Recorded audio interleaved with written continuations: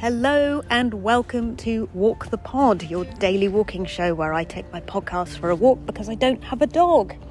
My name is Rachel Wheely, a comedian walking around a park in SW17 behind a hospital in which the university that I work at is situated.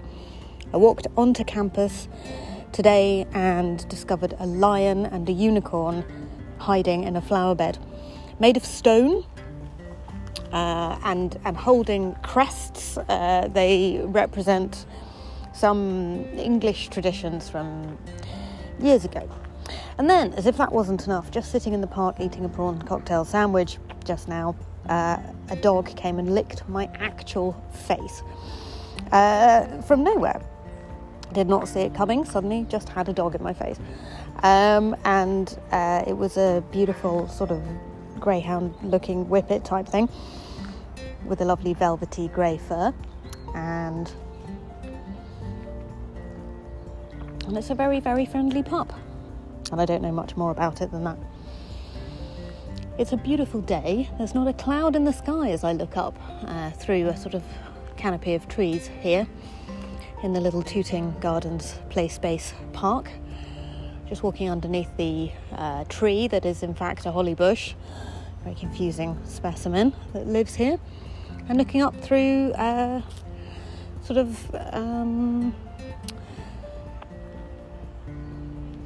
completely forgotten the word I'm looking for. I want to say it's like a kind of a clay colour. What is a clay colour? All I can think of is a sort of like combination word, which isn't a real word. It's mahogany, but it's not mahogany. It's terracotta. That's it. Terracotta chimney pots. Thank you for shouting that at your radio. Welcome to Walk the Pod. I wanted to talk a little more about a comment left by my sister, the amazing Helen, maker of things, who wrote on a post I was writing about the writing of Ali Schultz. I mentioned it yesterday, but I've reread the comment, and she was talking about how Ali Schultz blogs about the fact that we have but two buttons on this great gleaming control panel that is life, our decisions and our actions, and it's very important to remember that that is all we have control over, and that may actually constitute not very much control on this great spinning rock that we inhabit as it circumnavigates the sun. We really don't have very much control at all. And that can feel panic-inducing at times, particularly over the last 18 months.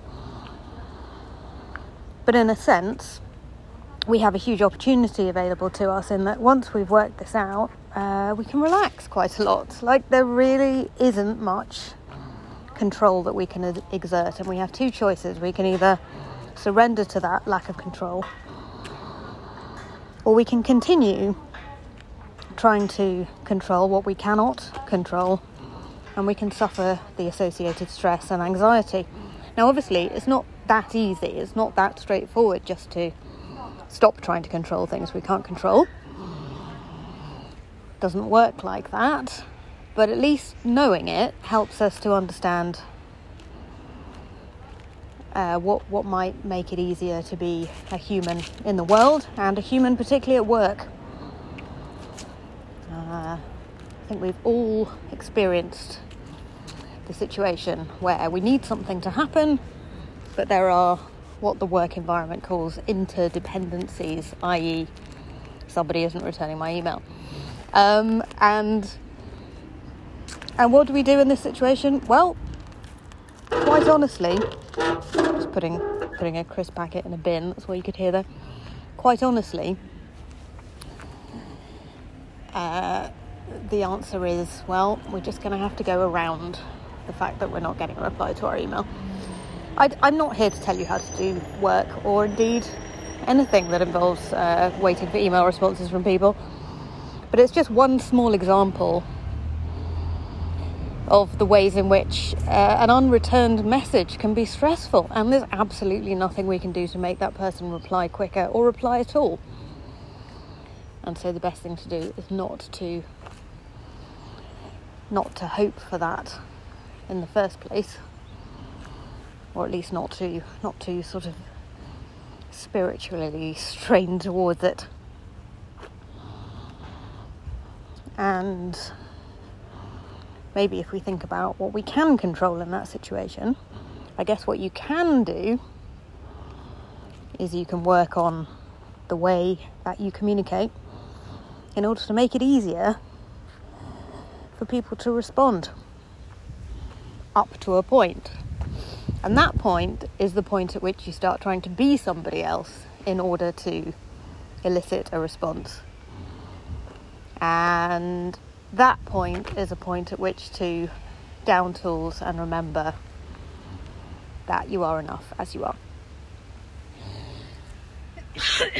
Somebody put on response to some kind of tweet I saw the other day. If you don't get a response from an email or a text or a tweet or whatever, but you're being yourself, well, there's no problem there. The trash took itself out, which is sort of in a dating context. It wasn't really in a work context.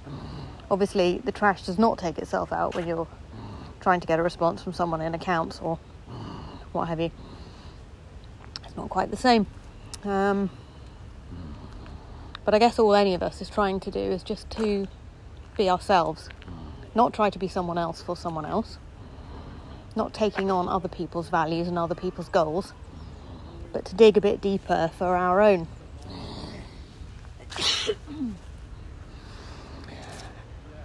And it's tricky, that, it really is. And I think we have to pay close attention to our emotions, because our emotions can sometimes tell us what our values are if we're not sure. When we feel angry, when we feel a sense of injustice, it tells us what's important to us. And the more we pay attention to that, rather than try not to feel it, the more clarity we can get on what we need, etc. I seem to be in a very philosophical mood today. Let me tell you a bit about what I can see directly in front of me. I can see another pup. It's not a greyhound pup, this one. It's more like a little bulldog. Small brown dog.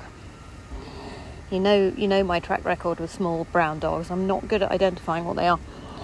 I can also see various twigs. I'm walking around on some grass under some beautiful trees with the sunlight glinting through the branches at me. I can see a small cloud of tiny insects in the air. I would not attempt to identify those either, given that I can't even identify an actual dog. I'm not going to be able to identify a small cloud of flying creatures either. And I'm doing an exciting thing this evening. I'm going to Kentish Town to do a comedy gig, and I am just going to go on stage and see what happens, rather than carefully prepare a set, which is what I used to do. Now, that's not going to work very well for the audience, because it's not going to be as good as the times when I've prepared a set properly. But, and this is the important thing, it makes it a more sustainable hobby if I don't have to plan for it. In exactly the same way as making this podcast in the way that I make it, where I record it for exactly 10 minutes, do no pre-production and no post-production whatsoever, makes it possible for me to make this without it being an extra thing that I can't actually cope with. I've got to make all these things work for me. And I hope you're making all your things work for you as well. It's a lovely book by Jeff McCowan called Essentialism, which talks about how it's really important to keep the main thing the main thing. The main thing is to keep the main thing the main thing. And I absolutely agree with that, but I also like to do all the other things. Like, I would be very sad if I couldn't do like stand-up comedy gigs sometimes, or if I couldn't podcast. I need to broadcast a little bit. That's one of the ways my personality works. I need to do a little bit of connecting with more than just the people I'm talking to every day. And so whilst I try and keep the main thing in terms of my job, I want to do a little bit of performing and broadcasting on the side.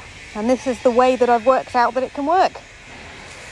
So that's what I'm doing. And in this case, the podcast has been an absolute triumph because it has allowed me to get out for a daily walk, and that was really the main point of it, rather than it being a broadcasting opportunity. But lovely that I get to do both. A couple of people in scrubs walking past directly in front of me, and behind them a lady with an over-the-shoulder handbag which is the same colour as their scrubs. Wow, thank you, universe. Very, very beautiful little vignette there that only I have noticed. But now you can imagine it in your mind's eye as well. I can see the blood collection pickup point in front of me, stuck on a label, a notice, a sign. That's the word. I'm not doing very well with words today. A sign stuck on the side of the Tooting Blood Donor Centre. And as I come out of the park, I have in front of me a bin with a metal plaque on the top of it with a bunch of cigarette butts that have been stubbed out, abandoned on the top. I hope you've had a lovely morning this Thursday. I'm looking forward to coming back with a Friday episode tomorrow. And I will also be sending an email to the patrons of Walk the Pod. So you have time, if you want to join the Walk the Pod Walking Club today, and you'll get that email tomorrow morning. Go to rachelwheelyisfunny.com and sign up for one of the tiers of support. It's been an absolute delight to walk with you as ever in the sunshine this Thursday lunchtime. Thank you for walking with me, and I'll be back tomorrow.